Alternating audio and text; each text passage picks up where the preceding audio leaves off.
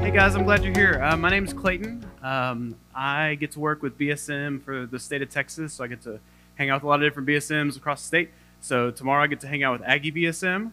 So if you're an Aggie fan, I'll tell them you say hi. If you're not, then join the rest of us. But with that said, my favorite place to be is this place. Charlton is by far my favorite campus. I didn't graduate from here, but I got here as quick as I could. Things you need to know about me: I'm married. I have a wife named Bethany. I have 4 kids. Noah, who's a freshman in high school. Nate, who's a 7th grader. Sophia, who is a 4th grader. And Obi, who is 4 years old. And that's just kind of who we are. And if you're just joining us, we're in week 2 of a series called Fresh Start, or 2021, A Fresh Start. And it did amazing how we thought 2021 would fix everything. And by January 6th, there's a guy in a Wookiee costume on the Capitol. So it didn't get much better. But, man, have you ever had one of those days where just it changed your life? Maybe it was a good day. Well, let's talk about it. Your birthday is the day that changed your life, right? Your birthday probably also changed your mom's life, your dad, especially if you're the firstborn. Any firstborn in the room? Okay. Any babies? Any middle children? There we go. Okay. One day you'll stick out, middle kids. So I can think through a day that changed my life was when we found out we were, I say we, that my wife was pregnant with our oldest. Okay, and to kind of give you some context, it was kind of a build-up for this.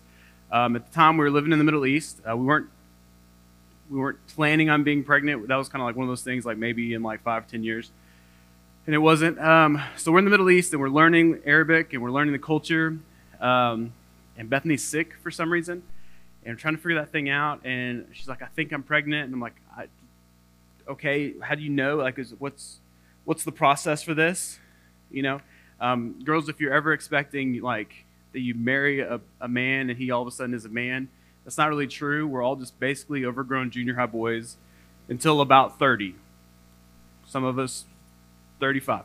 Problem is you don't know that until really you marry them. So it's why you need to pray. You need a relationship with the Lord so you don't marry a loser. Okay? But that relationship talk, that's another time. So I'm trying to figure out, it's like, how do we verify that you're pregnant? And she said, well, you need to get a pregnancy test. I was like, okay. So where do you get a pregnancy test? And she said, I don't know, CVS. I was like, okay. Well, we're in the Middle East. They don't have those. And she's like, I don't know. You need to figure that out. And I was like, okay. Well, tomorrow we're headed to Arabic class. We'll just ask our class, where do you get a pregnancy test?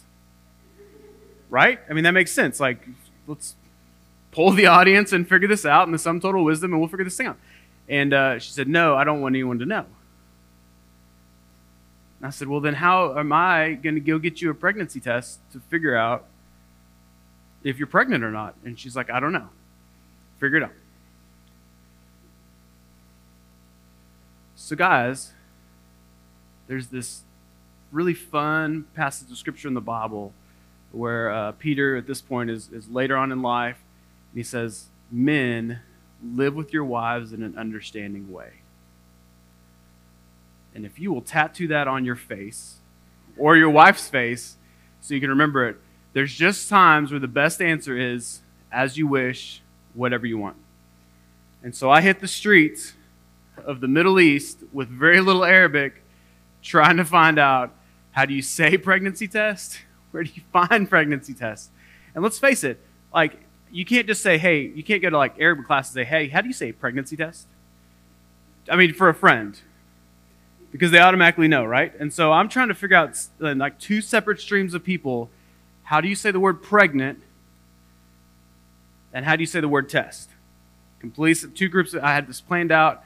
I wanted to love my wife well. I wanted to figure this out. And some of you are thinking, idiot, why didn't you just Google it? That's how old we are. Okay? The Google Translate wasn't really a thing. So I get the word for test. That's pretty easy, which is imtihan for any of you that are really worried about it. So I'm trying to find the word for pregnancy. And that's the word that you just can't ask somebody, hey, how do you, I'm just trying to build my vocab, and pregnant's one of the really important words. You know, like bread, milk, pregnant. Like I just need to know the basics here. And so eventually someone starts talking about Christmas. Like, oh, the Christmas. I'm like, oh, yeah, so how do you tell the Christmas story in Arabic? And so I'm thinking like, okay, good, we're going to get the pregnant word. So the word for pregnant is hamil, okay? So imtihan hamil, or something like that, okay? So I get them together. I'm like, okay, and I know that there's like a pharmacy, so I'll go in there and I'll ask the pharmacist. And it's like a little mom and pop corner store kind of thing. And so I go in there, and I'm working through my greetings, and what I sound like in my head is, hey, how are you doing today? Blah, blah, blah. Hey, great, I was wondering, do you know where I can get a pregnancy test? That's what I thought I sounded like in Arabic. What I sounded like in Arabic was, hi, me, Clayton, who you, test, pregnant, where? And you could tell that he is being really gracious and kind and patient. Those of you that speak a second language, when you acquired your second language, if you had to learn it, know the shame of talking like a 2-year-old in a human adult body. And he just kind of sat there, and so I went through it a couple times, and he goes, oh, you mean pregnancy test? Yeah, I mean a pregnancy test. He said, oh, why didn't you just say so? And that's what he sounded like in English. And I said, brother, for 2 weeks, I've been trying to figure out how to say this. And he said, you could have just asked. Thank you. So we're pregnant. Day changed my life.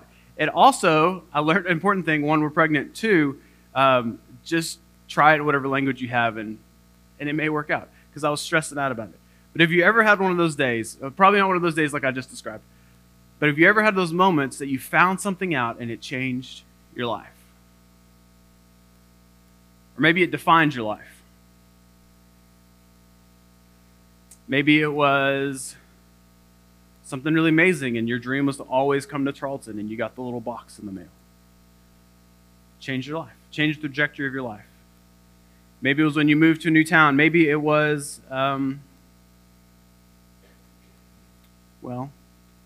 actually, Blaine, Liberty, Saturday changed your life, right? You guys got engaged. I don't know if you're telling people, but y'all got engaged. You have those moments that change your life. That's what happens when you lose your place in your notes and you're frantically trying to find another description, another example. But how many of us have been defined by those really beautiful moments in our life? And maybe it's at where you're born and knowing your parents and these things, but also some of us have these moments that have changed our lives, and it's been in the negative way. And we think through, all right, this was the moment. I remember where I was sitting when my parents told me they're getting a divorce. And I remember that clearly. And because of that, it's changed the trajectory of how I see relationships and how I have hope. Or it's the day that you discovered the addiction that you're in now, and you remember that. And you're like, man, if I'd have just said no then, if I'd have just not got in that relationship then, if I'd have just known now what I know then, or just known then what I know now. There's these moments that kind of shape and mold us and make us who we are. And some of them are really beautiful, and some of them have been really destructive. And sometimes we can walk in those in a very negative way, and they can affect us and they can impact us. And some of those, let's be honest, some of those are things that we chose to do. It's like, this was my decision, and I'm suffering the consequences from it. And some of those are things that happened to us that we had no control over. And we live in that. And we were passive recipients of it, and it's affected us. And whether it's passive or it was active, we could come to this place today and say, man, I could really use a fresh start. I could really use a do-over. I could really use a mulligan. One of the coolest things when I read the Bible is over and over and over again, there are people that desperately need a fresh start.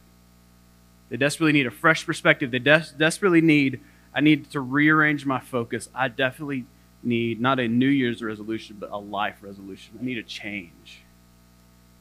And over in Scripture, especially in the Gospels, which we're about to be, these people meet Jesus, and he just totally rearranges their life for the positive.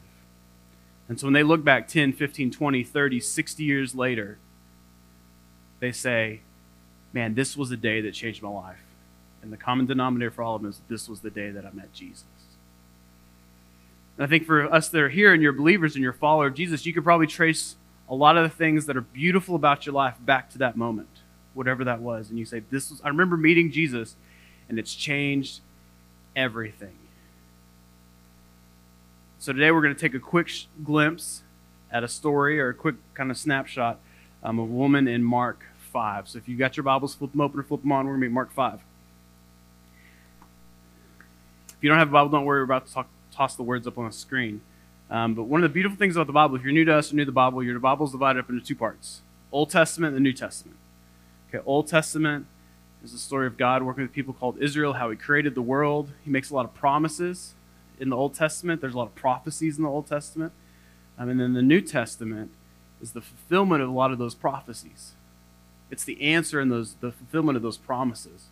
And that's where Jesus comes in. It's Jesus' birth, his perfect life, his miracles, his death on the cross, like Laramie talked about.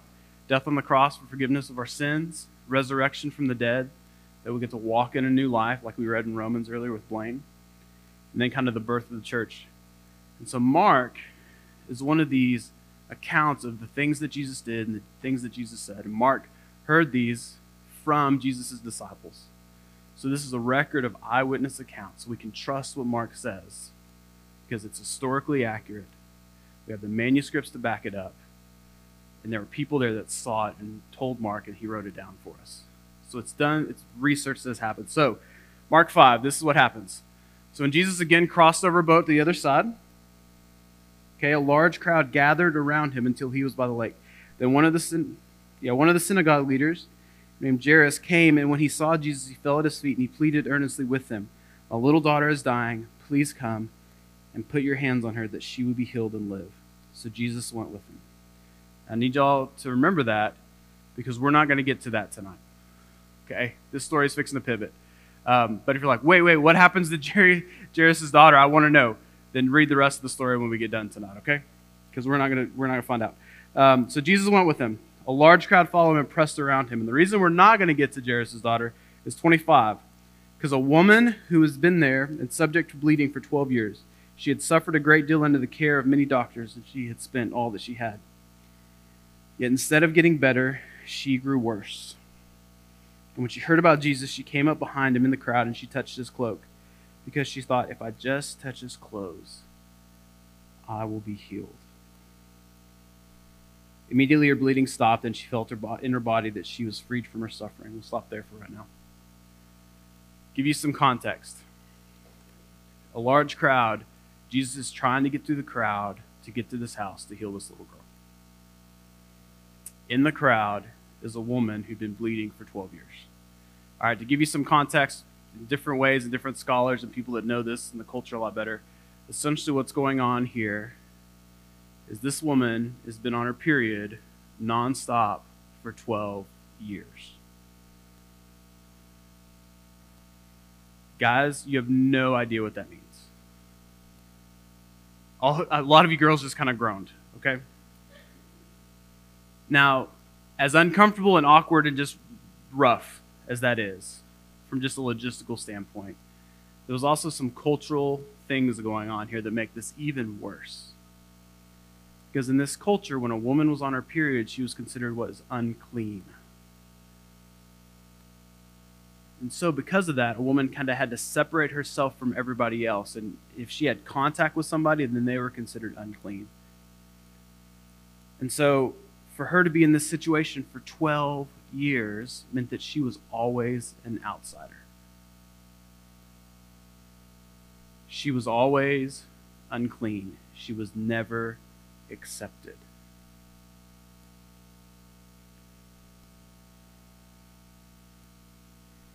Think through the isolation that she wrestles with. Think through the isolation that her family suffered from.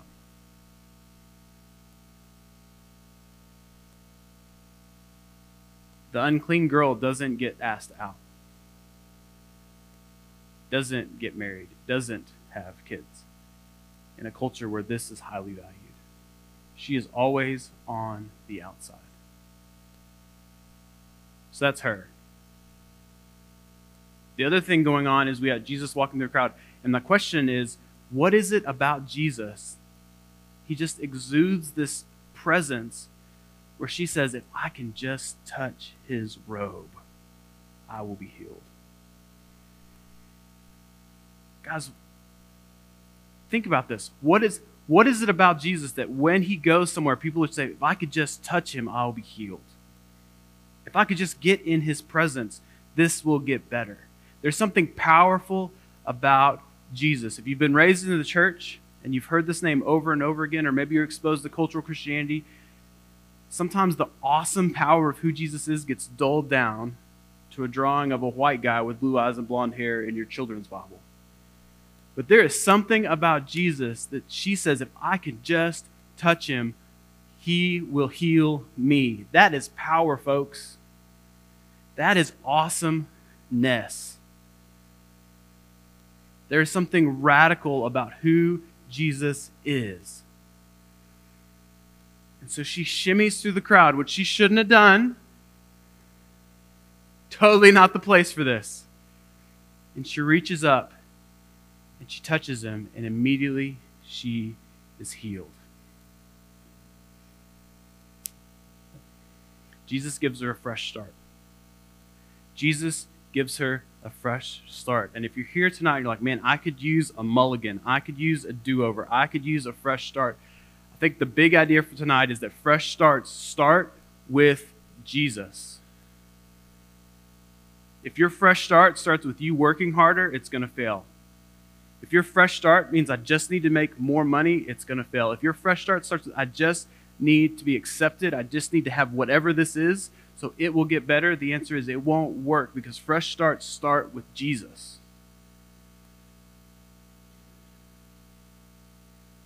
For 12 years, she's been living with this. For 12 years, she's been suffering. My question to you is, what are you suffering from? And it may not be a disease. It may be guilt. It may be shame. It may be fear. It may be anxiety. It may be depression. It's not just physical. What have you been suffering from? The thing that amazes me, it says that she went to many doctors and she suffered at the hands of many doctors, and they took all that she had. Guys, some of us have suffered at the hands of other people, and they've taken everything we have. They've taken our dignity. They've taken our self-confidence. They've taken our self-worth. They've taken our mental health. We just keep turning back to it. Turning back to it.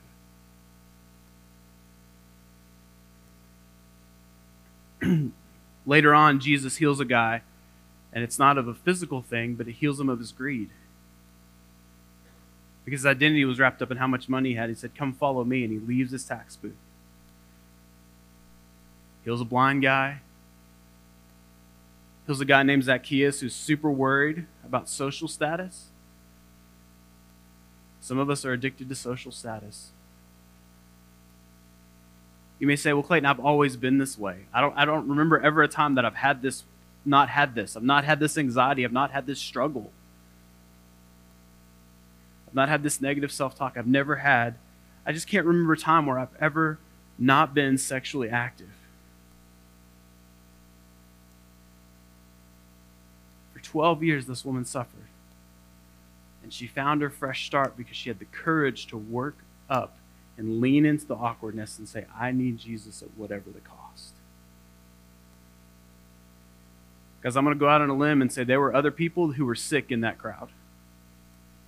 And you know what? They didn't get healed. You know why? Because they didn't go to Jesus. Well, this isn't the right place for me to accept Jesus. Maybe I'll talk to him tomorrow. Maybe I'll catch him on his next trip through. But this woman got to a place where she was so desperate to get better that she said, whatever the cost, I'm going to find Jesus. If I could just touch him, if I could just have contact with him, it's enough to change all that I am. If I can just get a little bit of Jesus in my life, it's going to change a whole lot of me. What is keeping you from your fresh start? What is keeping you from experiencing the life and the joy and the peace that comes in a relationship with Jesus?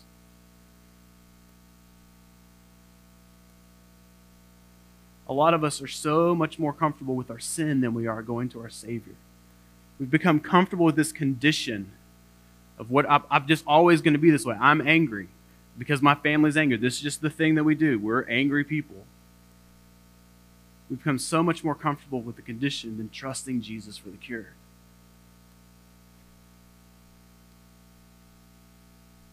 Fresh starts start with Jesus. Have you got to the point? Have I gotten to the point? Have we gotten to the point we'll say, I'll do whatever it takes to get to Jesus? Because the answer is Jesus. The ailment, insert, this is the ailment. But the answer is always Jesus. So let's continue because it gets fun from here, okay? So she reaches out and touches his coat. And she's immediately freed from her suffering. So at once, verse 30. So once Jesus realized that the power had gone out from him, and he turned around the crowd and he asked, who touched my clothes? His poor disciples. You see the people crowding against you, the disciples answers, and yet you can ask, who touched me? This is the disciples' moment of like, really? But Jesus kept looking around to see who had done it. Then the woman, knowing what had happened to her, came and fell at his feet, and trembling with fear, told him the whole truth. And he said to her, daughter, your faith has healed you. Go in peace and be freed from your suffering. Okay, awkward moments brought to you by Jesus. She reaches out, she touches him. Now, guys, the question is, well, did Jesus know that she touched? Yes, Jesus knew. Jesus knew she was coming. One of the great things about being God is that you have eyes in the back of your head. Okay, he knows that she touched him. This didn't catch him by surprise. And he stops everything. And his poor disciples are always dealing with awkward moments by Jesus. He said, who touched me? Well, Jesus, everybody's touching you. Like, I'm touching you. Like, he's squishing me and he smells bad and I'm squishing you. Like, we're all touching you, Jesus. We're all going to get COVID after this. And he waits it out. You guys have been on that Zoom call where everybody's on mute and they ask a question and you're just waiting. This is the moment, okay, except it's in real life and you can't turn the video off. And everybody's looking around. And you can feel it. Because this lady's off in the corner and she's starting to shake. Probably for two reasons. One, she's healed and she knows it. At the same time, she's fixing to have to fess up.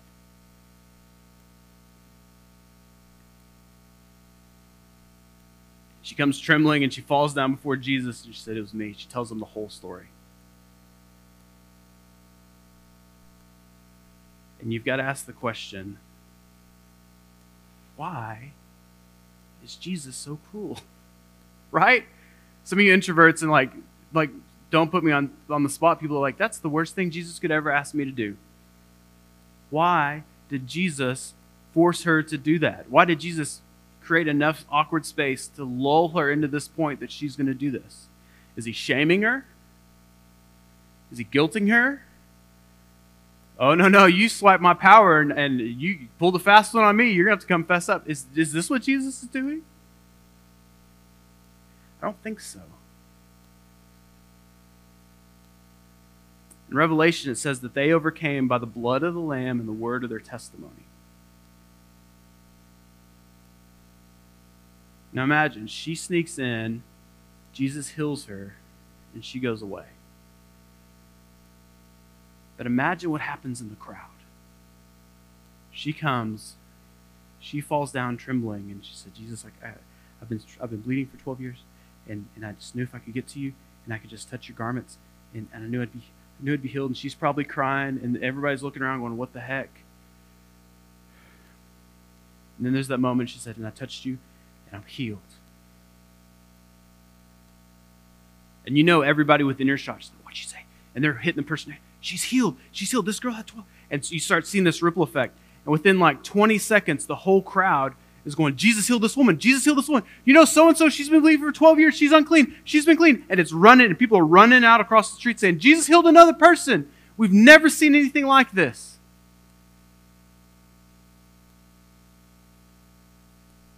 And as the glory of God begins to be told in the streets and across the crowd, and this woman is weeping at the feet of Jesus.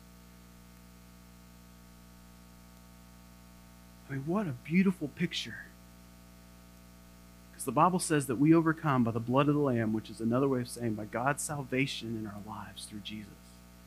And this woman experienced, she overcame by the salvation that Jesus gave her physically in this moment. And the word of her testimony, what God has done. And then Jesus says this, he says, daughter, your faith has healed you. Your faith has healed you. Your faith in me has healed you. Go in peace and be freed from your suffering. Now the NIV says freed. A couple other translations say be healed. The King James Version, the Old English Version says be whole. Like W-H-O-L-E. Be whole from your suffering. Be apart, be complete apart from your suffering. Now my question to you is, why would Jesus say be freed from your suffering if we know 4 verses up she was already freed from her suffering? Why would Jesus say, be healed from your suffering if 4 verses before she'd already been healed? Jesus is giving her permission to live a clean life. Think about how ridiculous it would be for this woman to be healed from this moment and then continue to separate from the crowd because she feels unclean. How ridiculous for this woman to be healed, but then continually be going back to doctors and spending her money and spending her time with bogus remedies that don't help her, that actually hurt her. How ridiculous would it be for this woman to be healed and walk around with the guilt and shame of, I'm nothing but dirty and unclean? And what Jesus is saying is, your faith has healed you, saved you. Walk in peace, walk in freedom. Guys, how many of you, Jesus has saved you from your sins, but you still walk in isolation because of it? You still walk in the guilt and the shame of whatever you did, whenever you did it. How many of you have experienced freedom from whatever that sin is, whatever that lifestyle was, whatever that thought process was, and you keep going back to the people that you found value in before Jesus because you're still trying to validate yourself? Jesus' word to us is, your faith has saved you. Go in peace. Live out your freedom. Christian, you have been healed. Be whole from your suffering.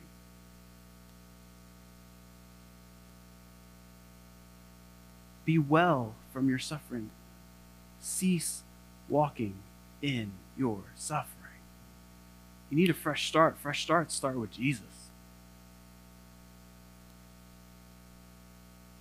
But part of that means that we overcome by the blood of Jesus, the cleansing power of Jesus, to wash away our sins, to extend forgiveness, to snuff out the shame, to get rid of the guilt, and bring peace and joy and rest, and times of refreshing, and then walk in that. But that comes also by the word of our testimony, saying, this is what God did for me.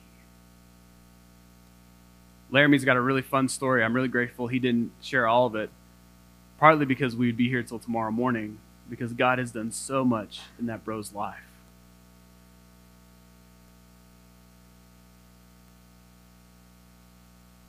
But Laramie's not the exception.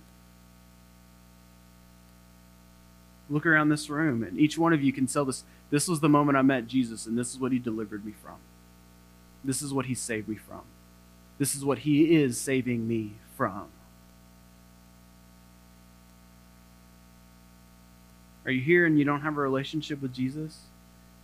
You say, man, I'm walking in this suffering. I'm walking in whatever this is, mentally, emotionally, physically.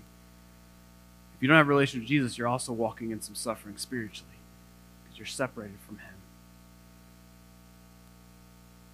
Man, what does it take to say, you know what? I need him. I need a fresh start. What is it going to take for me to get to him? Because this is the new life that I need. This is the joy I need. And maybe you're here and you've been a Christian for a while. And you've been healed, but you're still circling back to the shame and the guilt. You're still circling back to that crowd, trying to find fulfillment, and you're suffering much at their hands, as the Scripture says.